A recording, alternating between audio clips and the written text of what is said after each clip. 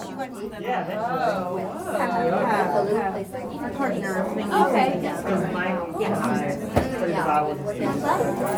Welcome. Thank you guys so much.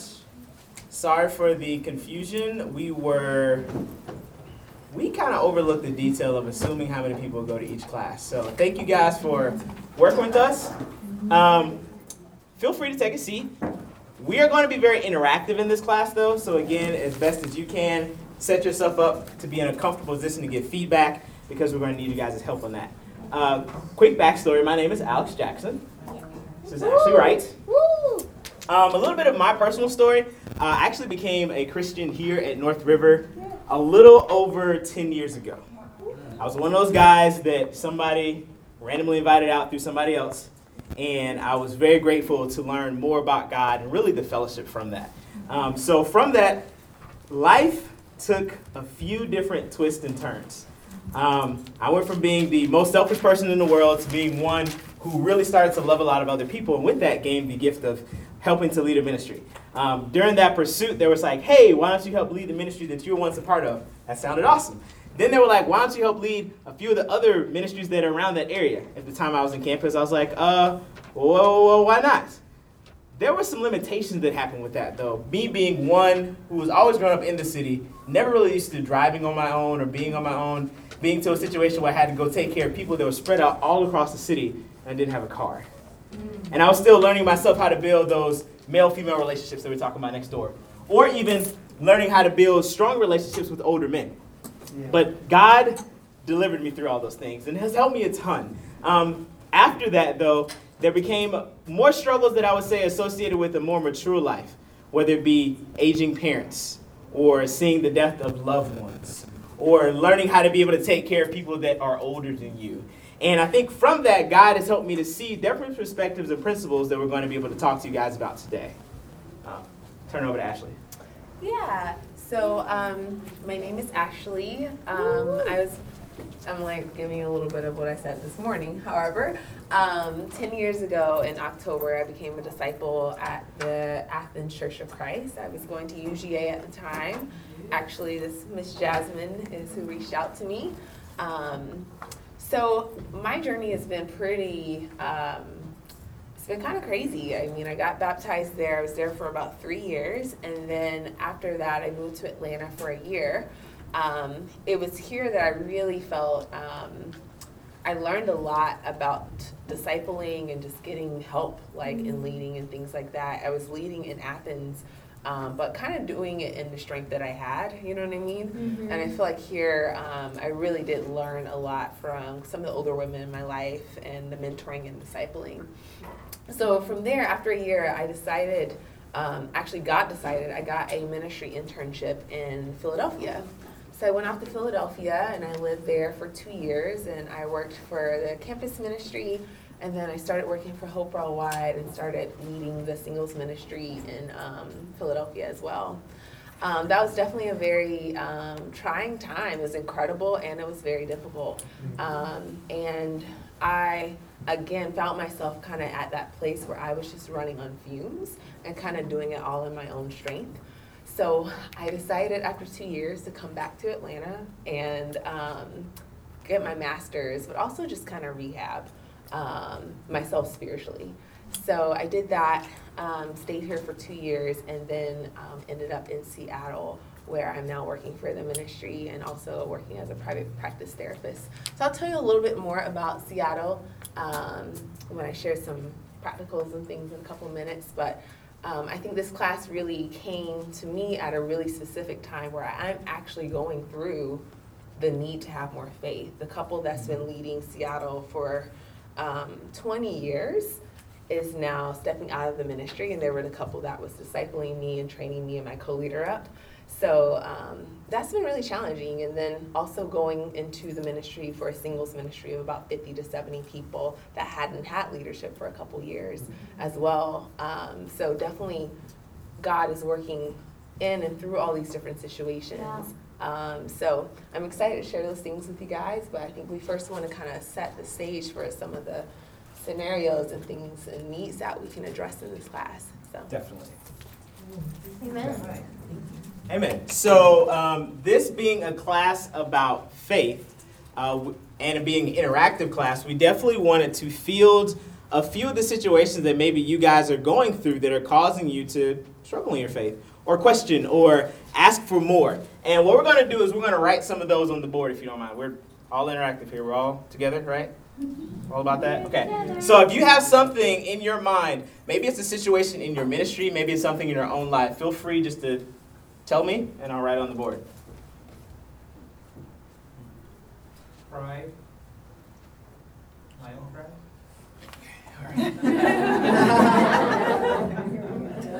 I was like, that's everywhere, bruh. I don't. Right. Okay. My own selfishness and not wanting to help others. Okay. Own selfishness.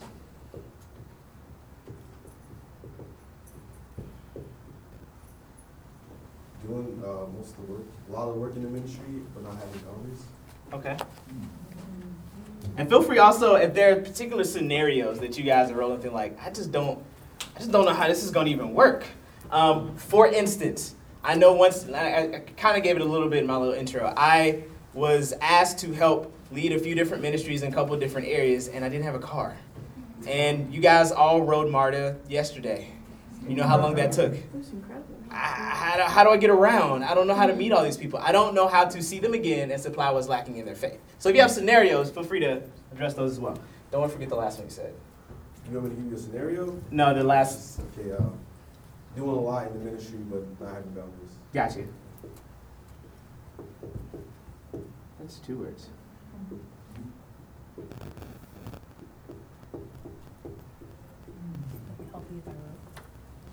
Actually, yes. Thank you. All right. Working together. Back.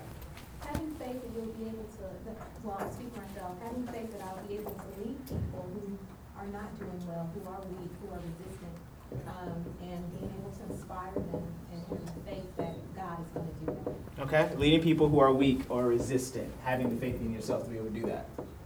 My insecurities. Own insecurities. Being able to work past your own insecurities. I think I saw another hand.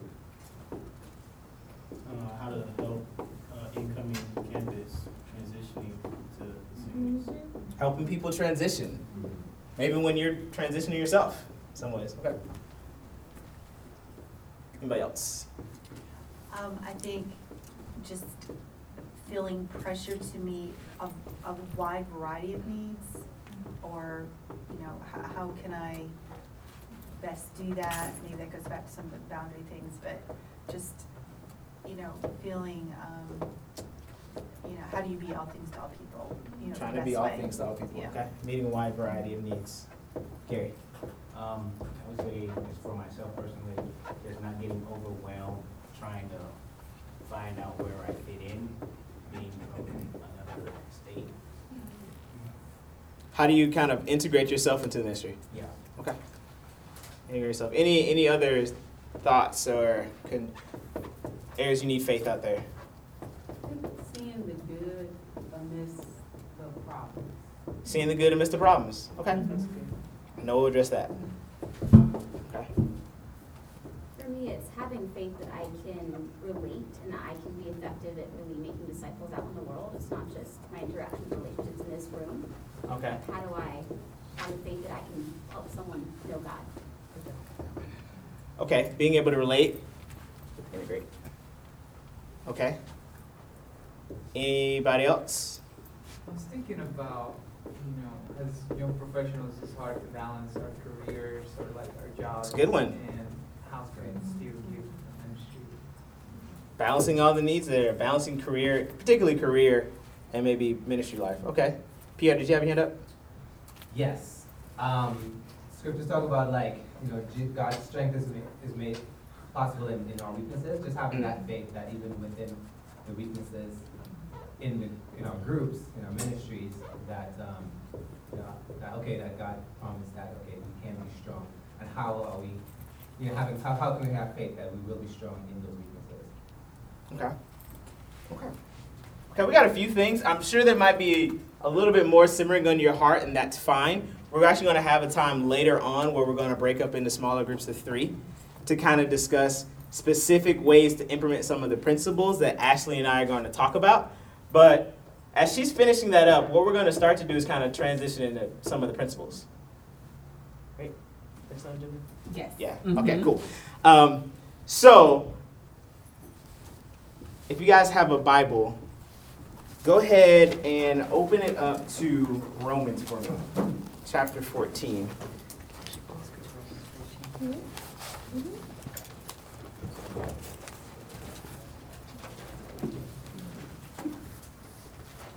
Now, I personally don't believe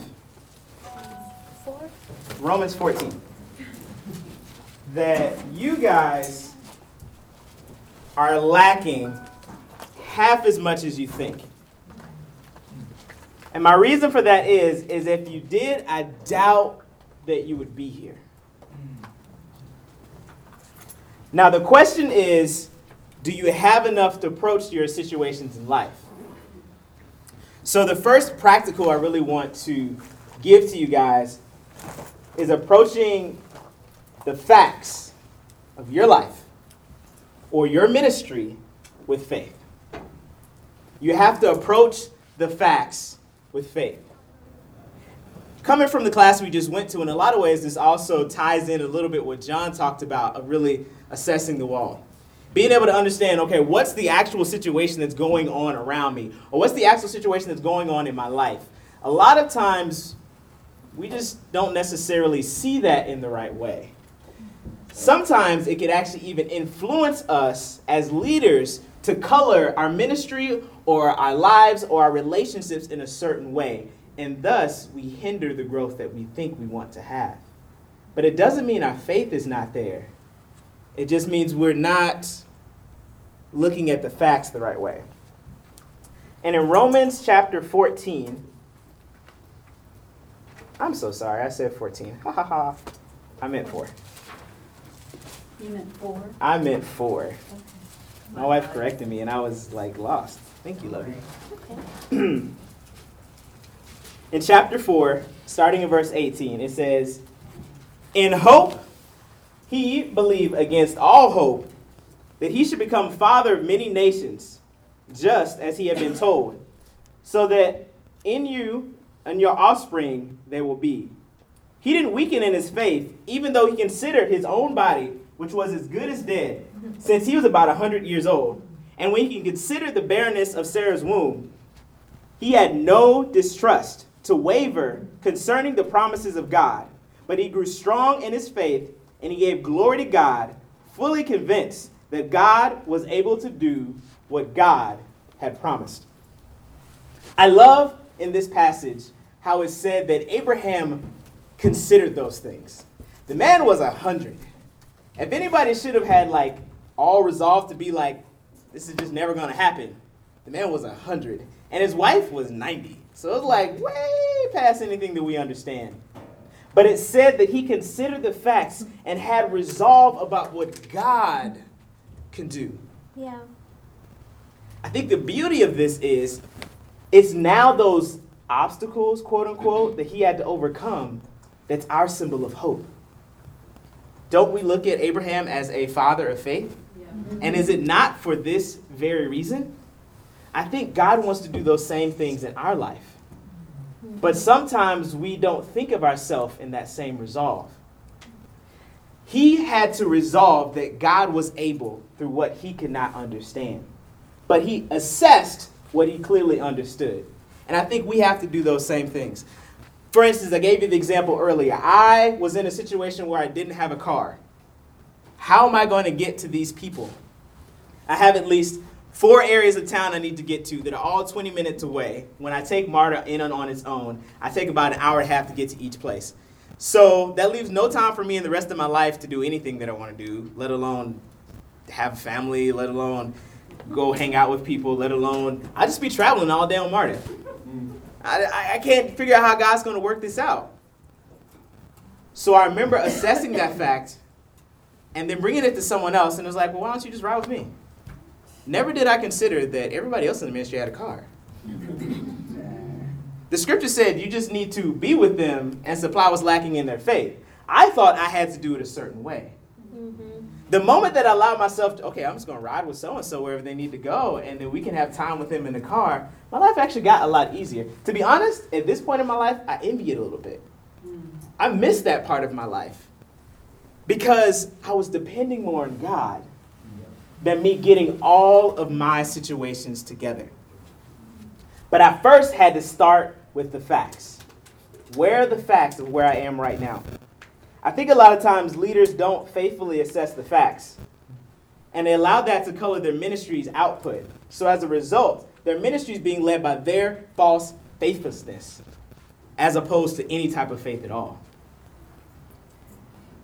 That's your practical number one, really assessing the facts. Practical number two, sometimes I think you have to consider another perspective. Flip over to Hebrews chapter 11. Come on.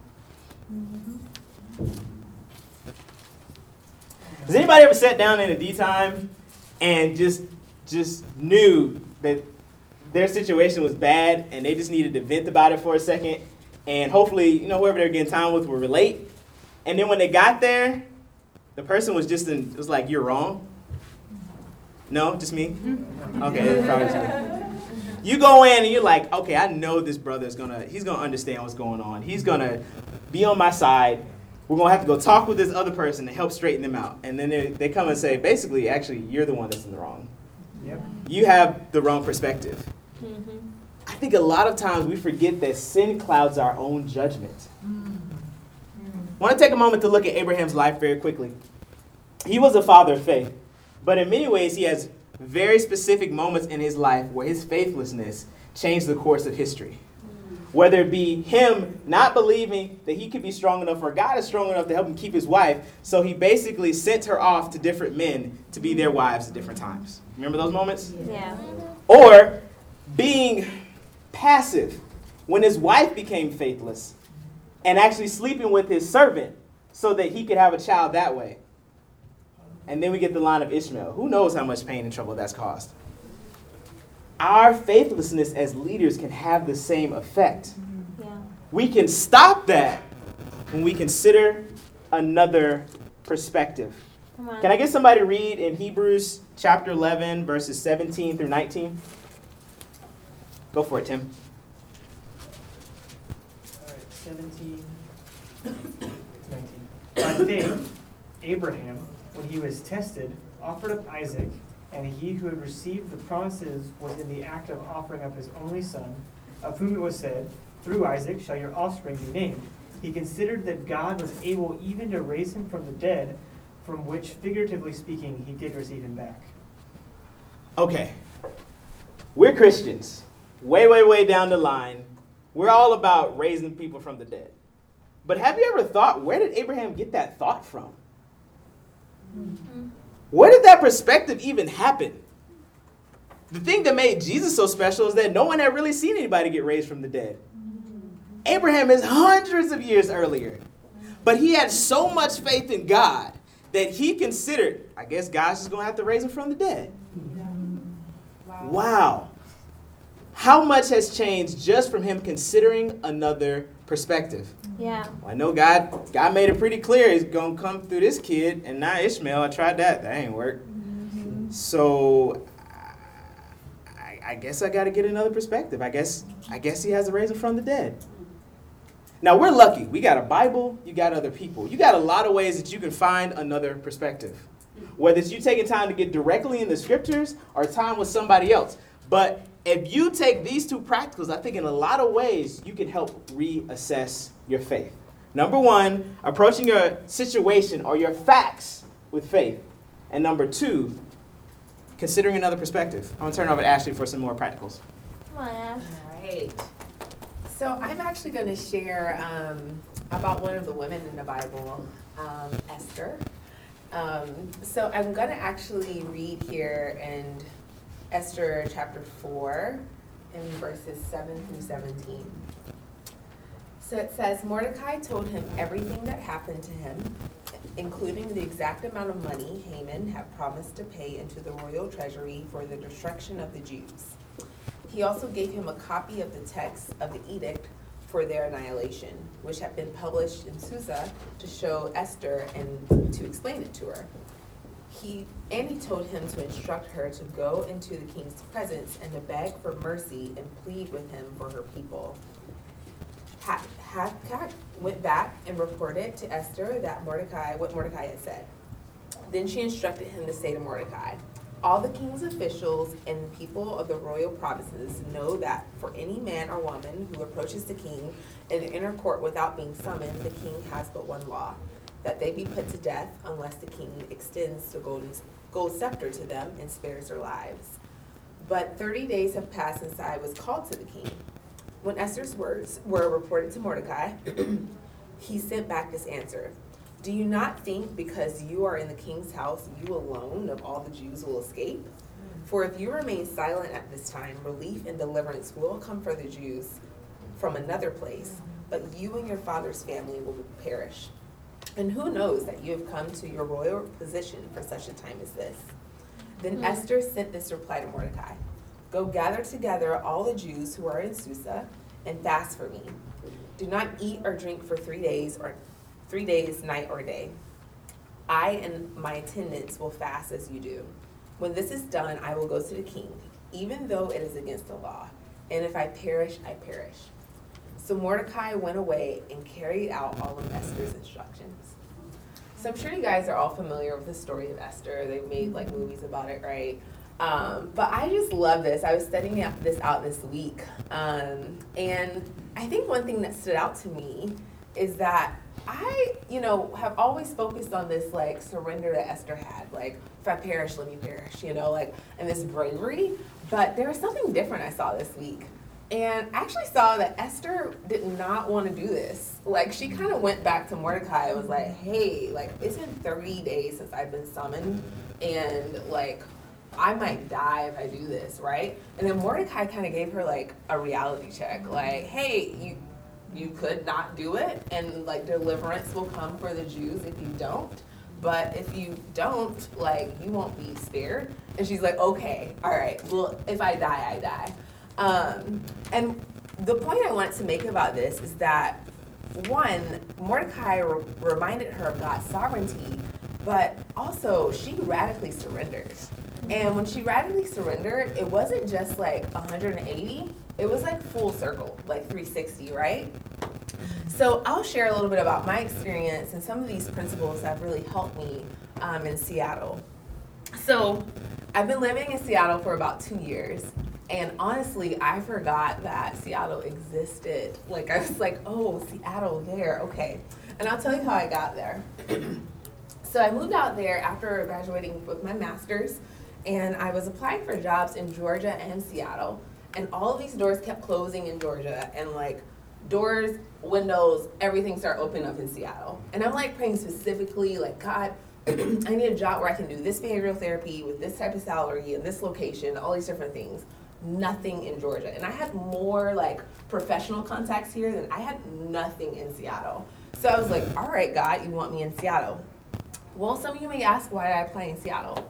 So I was dating someone actually I was dating someone out there in Seattle, and pretty quickly after I moved there, I realized that we just were not compatible.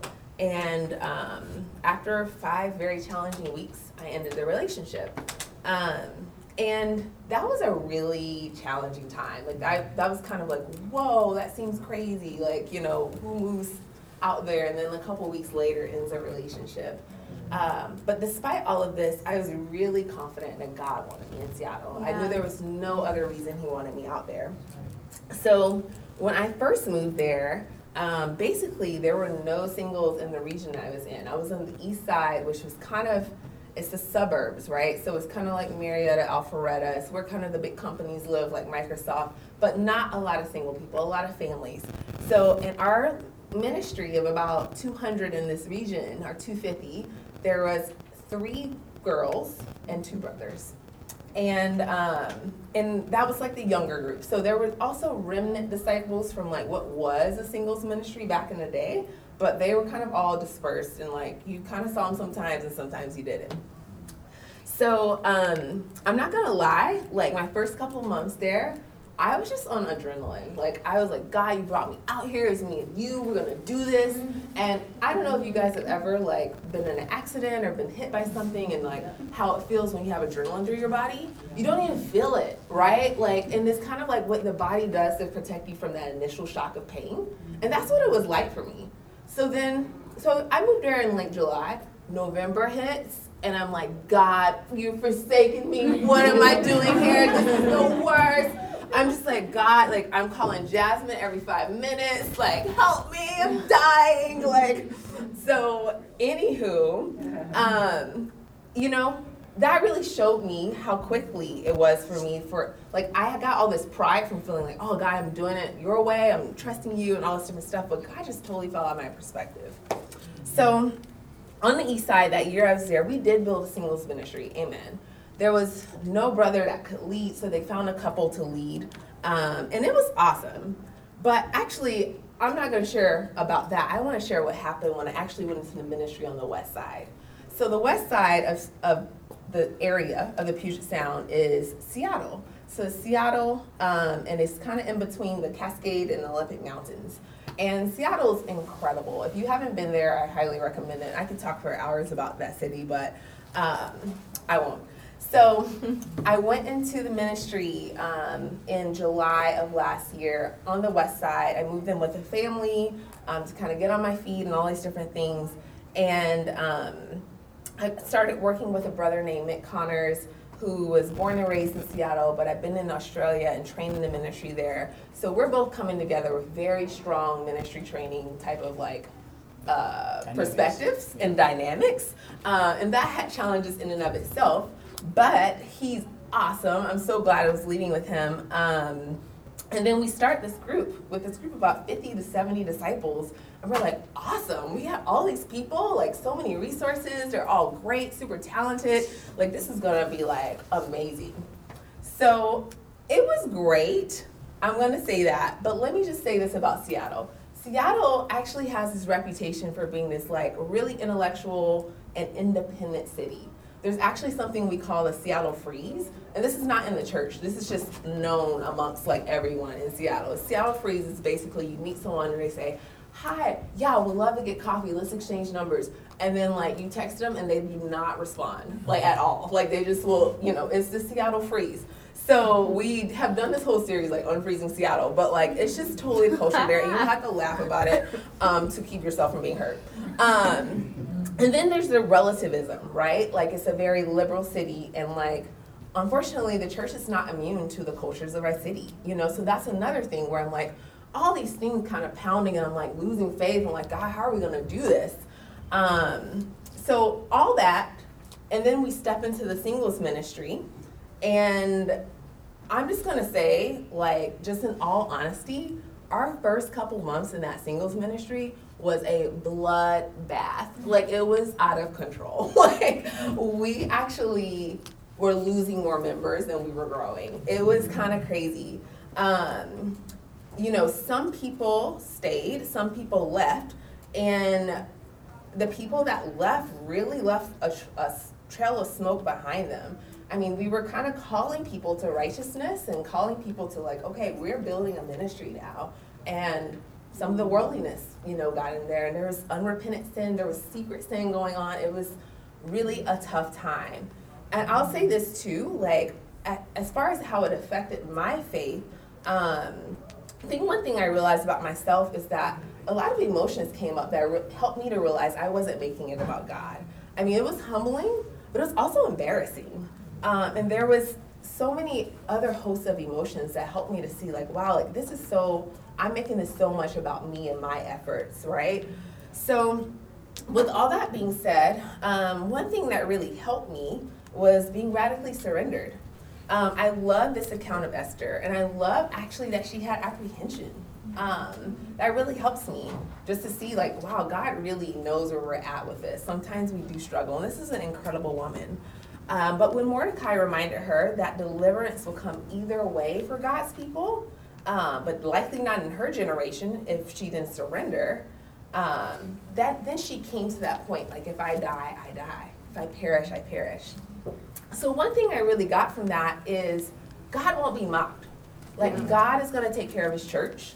And Mordecai was sure of this, but Esther actually had to come to this realization that God is sovereign, even when it seems hopeless, even when it seems like you're helpless. Like, God, this is God's church, and he will not be mocked.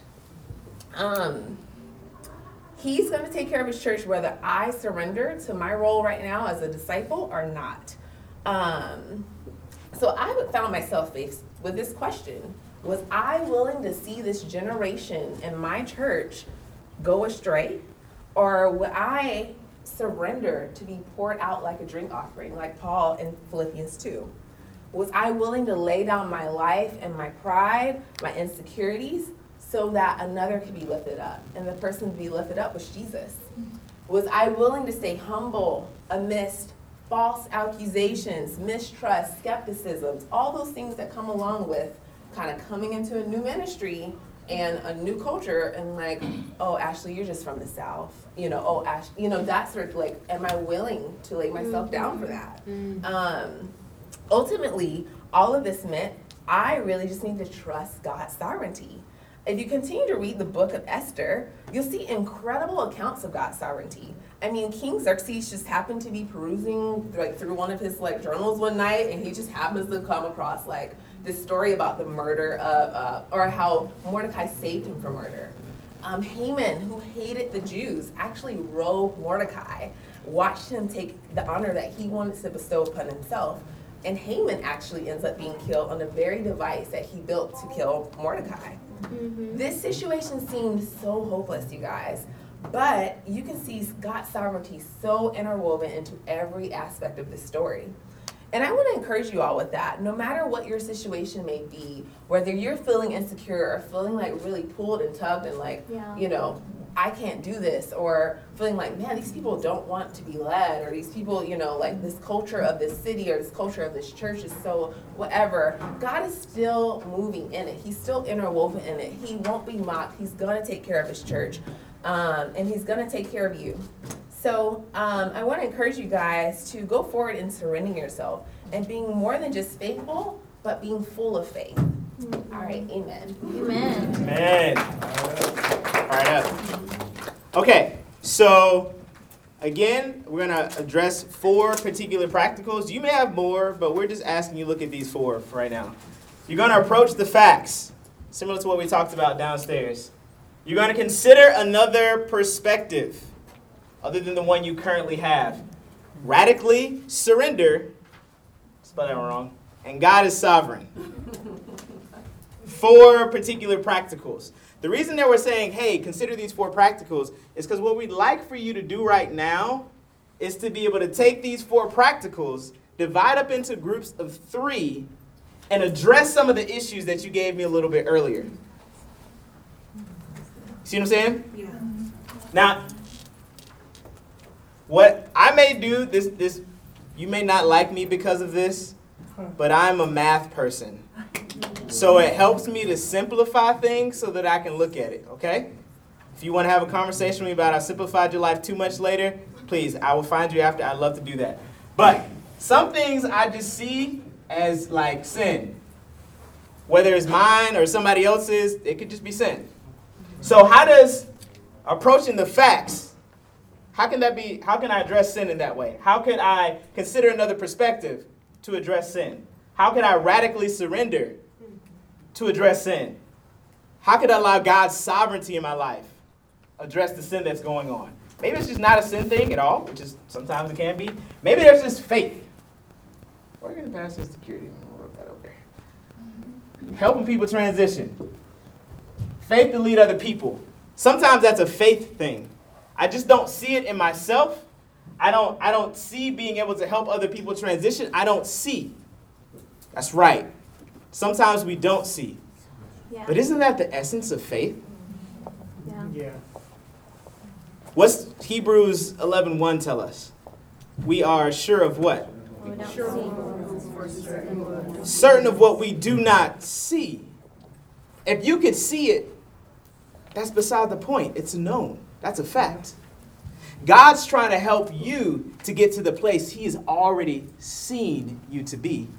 but you can't get there without approaching it with faith. Maybe there's some other areas. Maybe this is more ministry, meeting the pressures of needs. There's some things that kind of fall within this ministry category that are more than just your faith, less than sin, somewhere shadily in between. But you can still use principles in these ways to approach that. So what we'd like for you guys to do for the next... We're all off schedule, so I don't know what time we should end this. 12 minutes. 12 minutes. It's a nice odd number, but hey, 3 people, y'all can divide that up. Break into groups of 3. Even number. Even number. It's even, but it's not. It's even, but it's not. It's even not. It's not when you divide. Anyway, y'all know what it's saying. So if you can divide up in groups and things, the way I like to do this is if you are here with other people that know you, I would actually divide up with someone else that you don't know. If you're a girl, if by chance you can find a guy in the room, divide up in that way. Because we want to be able to get other perspectives, right? So that we can address these issues of faith. And then you're going to have one person from your group give a short presentation on one of those areas. Okay? Sound fair? Great. So somebody we don't have. Bye. Now, I guess I can't answer. Maybe we kind of know each other. I'm probably gonna go first. I'm Heather. Not Phil. This is for the last one? Are they gonna share it? And the Yeah, so what I'm thinking is one person that particularly gives a really awesome response. So on behalf of their group, do they decide who gets to do it? We're going to decide who's responsible for this. I guess that person. Unless you have a better idea. I'm willing to take another opinion.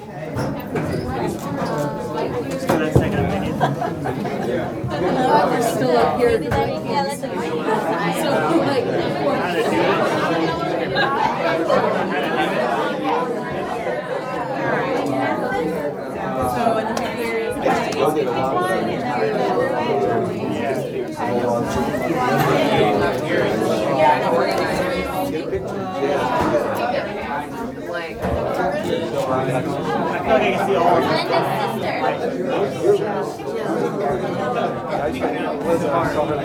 Somehow, I used to kind of decide what Kevin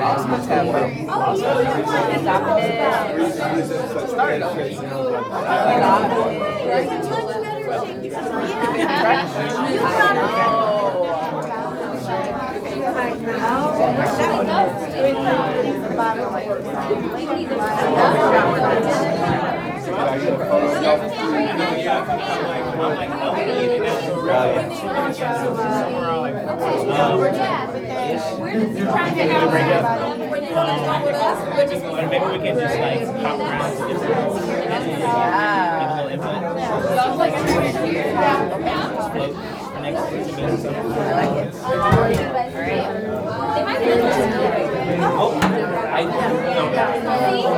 considered another perspective.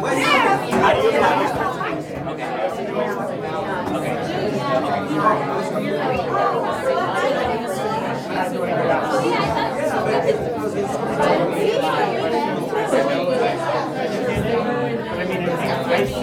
I think there'll be maybe a couple.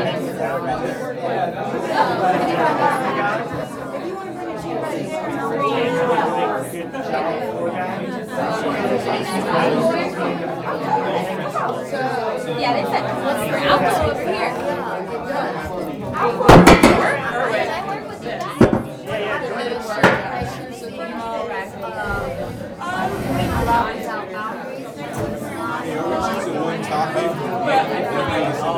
I think you're choosing one of these categories. Yeah. And you can choose a topic within it. Yeah. I'm trying. I've been a disciple for 13 years. I think for me,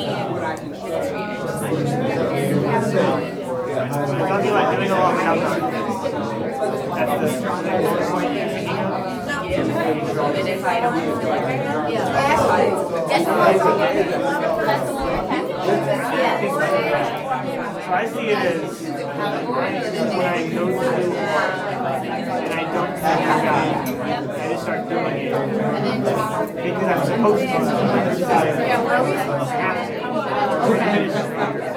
Because it's me. She said, somebody else asked the question, I guess we're supposed to focus on one of those areas. Yeah, she's one of the categories. Yeah. Doing a lot of things, but not I can't do everything. There's choices. I can't do it all.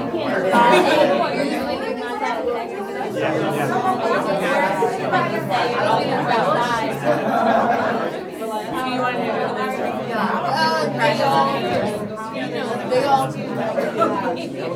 Everyone I can like relate to. So, what's held me back? Why do I say now? Pressure to be okay, like, do I have to? That makes me feel like Yeah. Whichever one you pick, whichever one you think is better. Do you think it has anything to do with your heart? Yeah, I'm the same way. Your heart.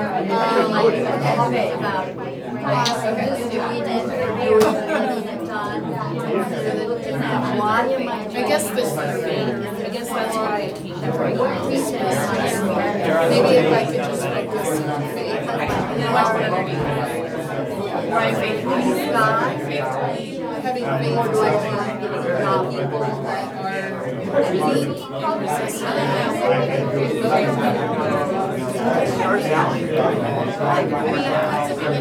What do you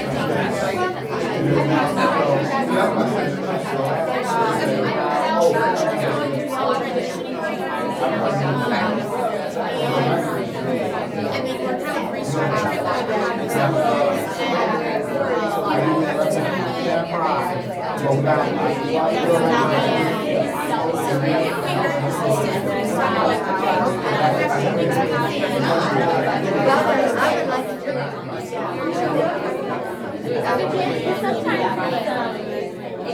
like, for a long time, I didn't really think that was work. And I thought that I had to take them from the so I was supposed to be an athlete. I need to do it. But I think what you're saying, you might think it's just really personal. the expectation that was there. And if you're not doing it,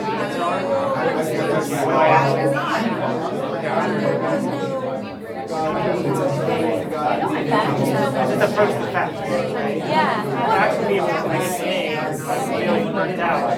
Or like, maybe that's getting ahead of ourselves. Burnout will be an issue. Everybody needs to do things like I feel like that, like, get your crap together, like, you have to do something for 3 minutes. that's what happened. Also, hydrate.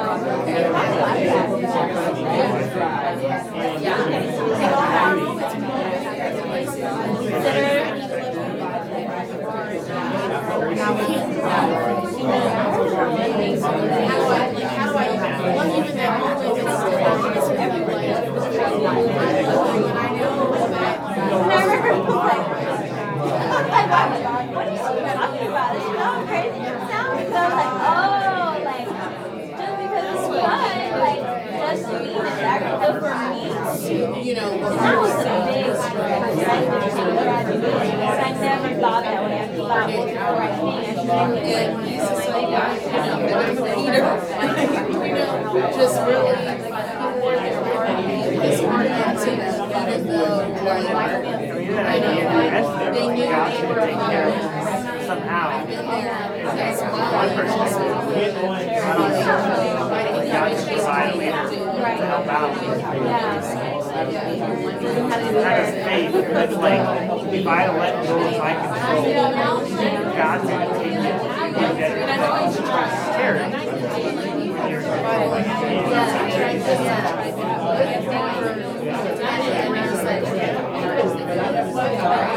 Can I do this by Christmas or something? You know, like, can I get into that? radically surrounded in that, but whatever I do,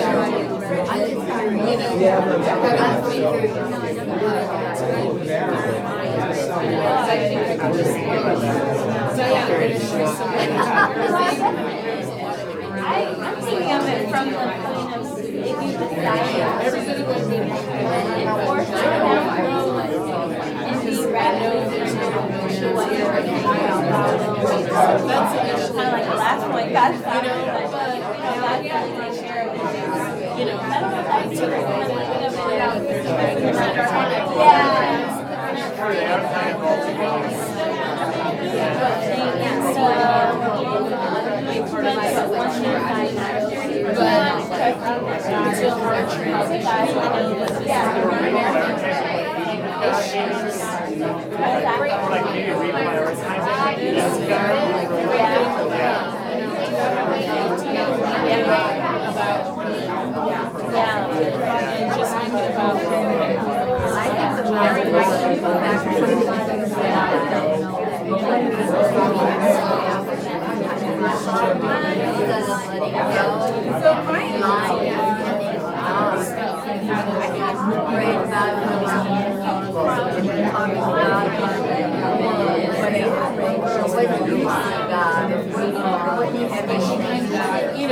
I'll deal with that. I'm saying that in grace for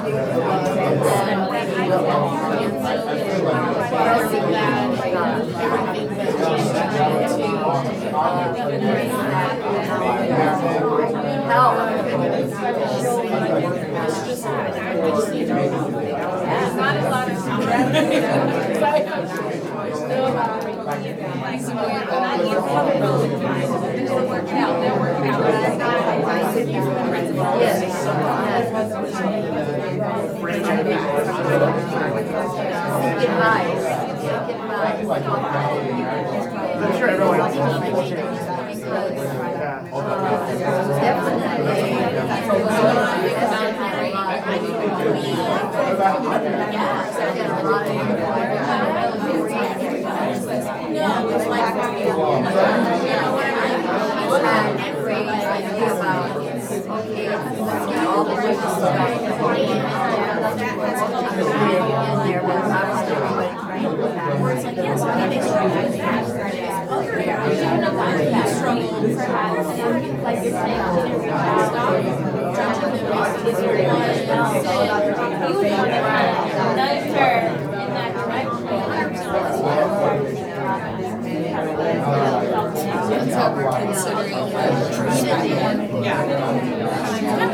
You needed a different perspective.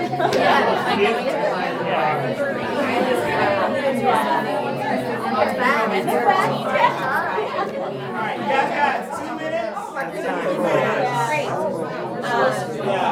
Eternity, we have more time, but right now you got 2 minutes.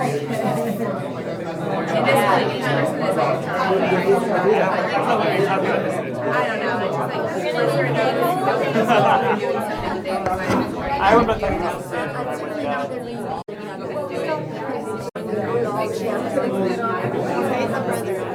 Oh yeah, go for it, Tim. it's very entertaining.